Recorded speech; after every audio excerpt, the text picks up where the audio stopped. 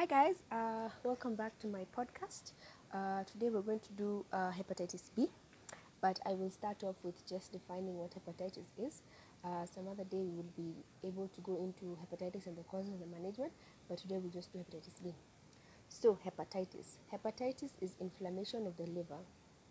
Remember, a few of you have told me that I talk too fast in the podcast, so I'm really going to try and talk a little bit slower so that it's better. Okay.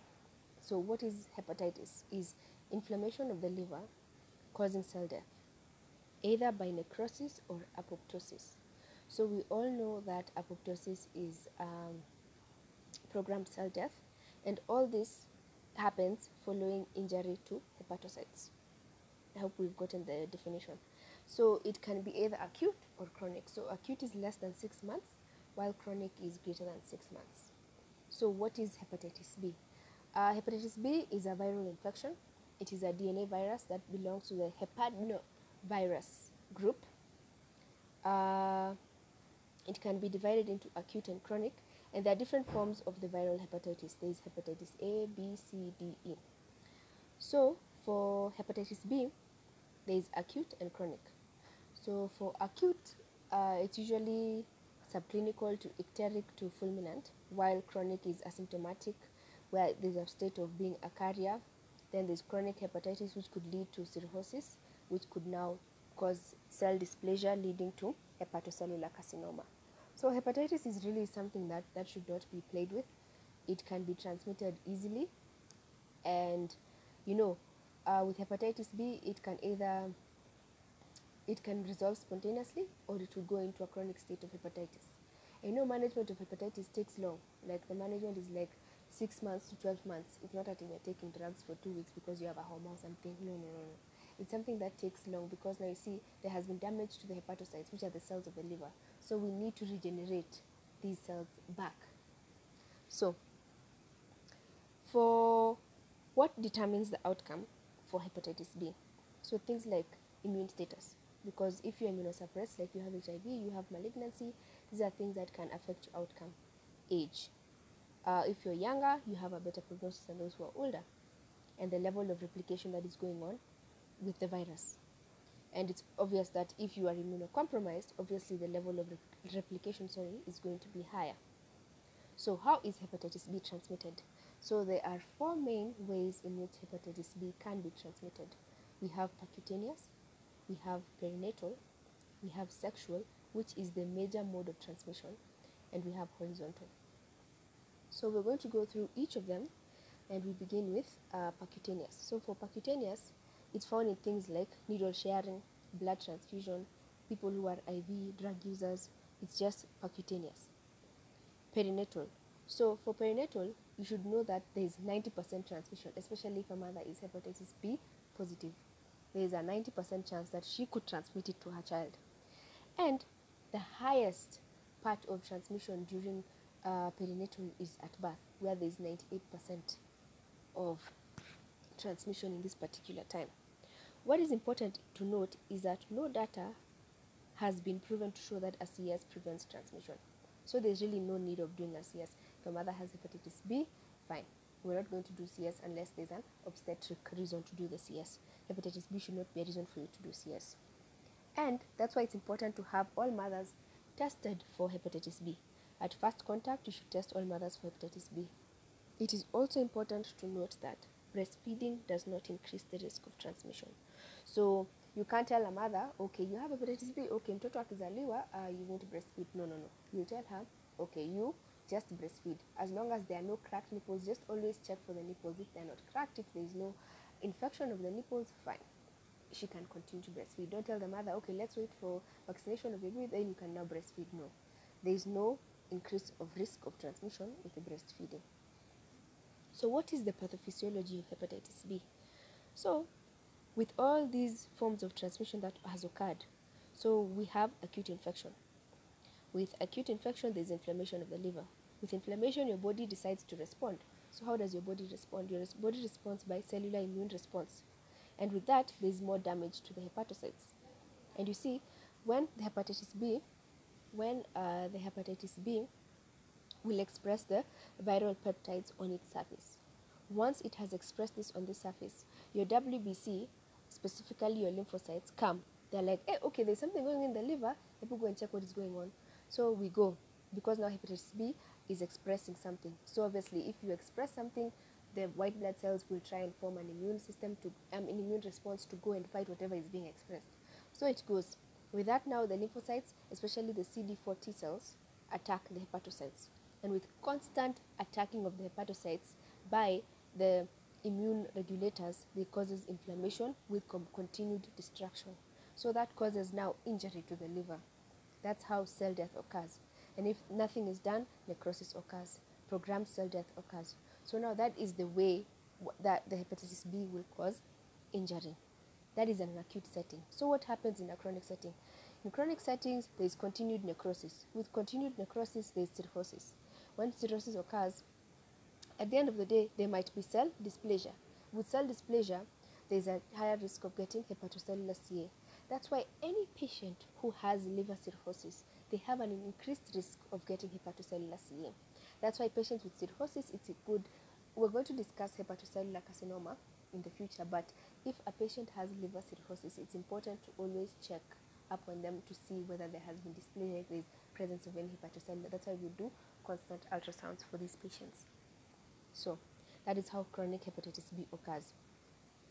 When we come to the clinical features, it is important to note that the incubation period for hepatitis is 6 to 7 weeks. Such that initially a patient will just come with constitutional symptoms. They're saying they're tired, so there's lethargy, there's anorexia, there's malaise, and then jaundice starts to appear at the 8th week. So things associated with it would be nausea, right upper quadrant pain, and such. So once a patient has these ones, then probably you'd suspect hepatitis, because a patient will present with jaundice. There are so many things that could be causing jaundice, but one of the top ones would be viral hepatitis. So on examination, what happens? The patient could be in fair general condition. What you see on general exam is that the patient is just maybe has lost weight. The patient could be wasted. The patient will have jaundice, and per abdomen you'll find that there is tender hepatomegaly. It's also important to note that splenomegaly and lymphadenopathy are common. And always look for onset of encephalopathy, because these patients, especially in an acute phase, could go into hepatic encephalopathy. So it's important to also look for it. So you will look for the signs of encephalopathy. The encephalopathy, like stage 1 to 4, like the drowsiness, the asterexis, things like that. There could be extrahepatic symptoms and signs that the patient could present with things like aplastic anemia, because now you see, with injury to the liver, it could lead to aplastic anemia. The patient could also get glomerular disease, which is one of the commonest, and the commonest glomerular disease is membranous nephropathy. So if we want to diagnose a patient with hepatitis B, so the first thing is always history and physical examination before we go into lab works. So with lab, we'll do the basics first, and then we'll go into specific serological and biochemical. So the basics, you'll do full hemogram, you look at markers of inflammation like ESR, CRP, you want to look at liver function test, you want to look at the glucose of this patient, then now specific now will be the liver function test. So under serological, before we come to biochemical, there is the hepatitis surface antigen, hepatitis B, E antigen, hepatitis B, DNA, and hepatitis core antigen. But it's important to know that hepatitis core antigen is not routinely measured. So I'm going to talk about each specific serological marker and what it could indicate. So for hepatitis B surface antigen, because there are antigens and there are antibodies. So for antigen, hepatitis B surface antigen tells you there is either an acute or a chronic infection going on. Hepatitis B E antigen tells you there is replication going on. So if you find a patient has surface antigen positive and E antigen, that means replication is going on. Then we have hepatitis B DNA. So this one will determine the amount. It could be 20,000, it could be 100,000, just depending on how you do the patient. And just know that this one is very expensive to do. Then We've talked about the hepatitis B core antigen, which is not routinely measured. Then we have the antibodies. So if we have hepatitis B E antibodies, it shows that replication has reduced. If we have hepatitis B surface antibodies, it shows you that the infection has resolved or immunization has now occurred.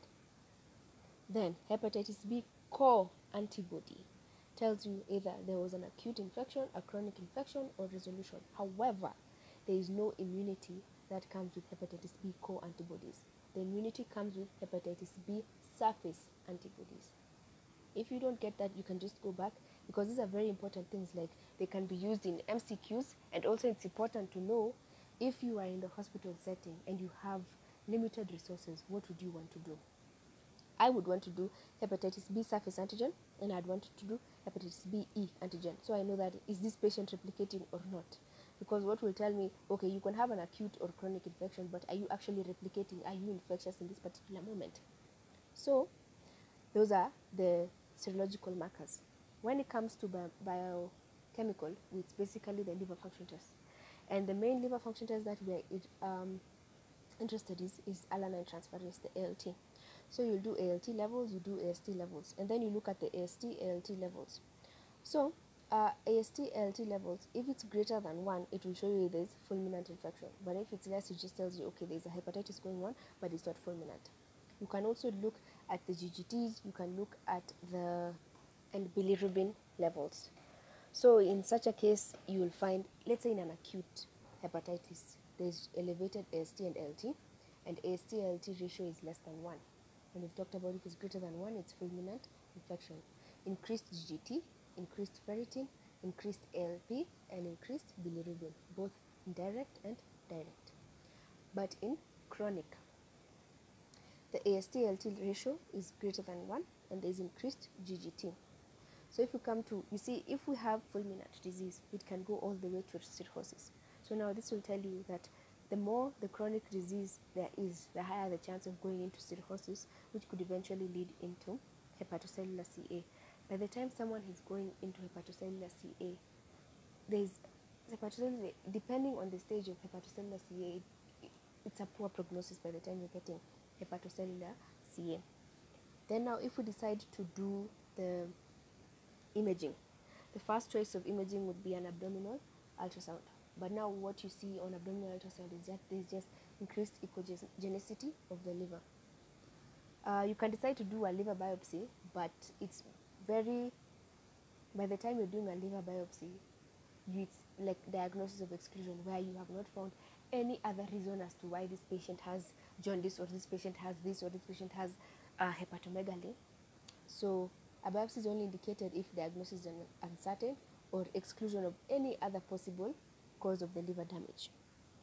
So once you have found this patient has hepatitis, what are you going to do about it? So with hepatitis, what you want to do, there is medical and non-medical. So non-medical, first of all, you want to do lifestyle changes. This patient really needs to stop taking alcohol. This patient needs to lose weight. This patient has to discontinue any hepatotoxic medication, because we don't want to continue injuring the hepatocytes. And then now we come into, especially now for children who have acute hepatitis B, you can do supportive care, like if there's dehydration, you do nutrition, things like that, because I'm telling you, prognosis in children is better than in adults. So if we want to do now medical management, so medical management, the drug of choice would be tenofovir. Why? Because studies show that there's increased rates of resistance when you use tenofovir. Other drugs that can be used is entecavir and lamivudine. When I was in fourth year, there was a CME where it was saying the drug of choice was entecavir, but now currently the drug of choice is tenofovir. Or you can also use that, or you can use the pegylated interferons, and those ones are given for 6 to 12 months, and the drug is given subcutaneous. So an important thing is that whenever you have a patient who has hepatitis B, you should also look for other forms of hepatitis or other forms of infection. Look for hepatitis C, look for hepatitis D, look for syphilis, look for HIV, look at for other things, because you see, this could be a pre-existing thing that could be occurring in conjunction with other things. So always look for something which could be in conjunction with the hepatitis B. So one thing is in pregnancy, if you find a mom is hepatitis B positive, what are you going to do to the child? So to the child, we are going to, when the child is born, immediately we give hepatitis B immunoglobulins. We give immunoglobulins at birth, and then we give vaccination. When we start to vaccinate the child, remember, breastfeeding does not increase transmission. So the mother, you tell the mom, okay, you just do the normal. The child is delivered in 30 minutes, the child should be breastfeeding. So we give the vaccine, the first dose within 12 hours, the second dose in 1 month and 6 months respectively. So that is how you manage for a mother who is pregnant. So what I want you to go look at is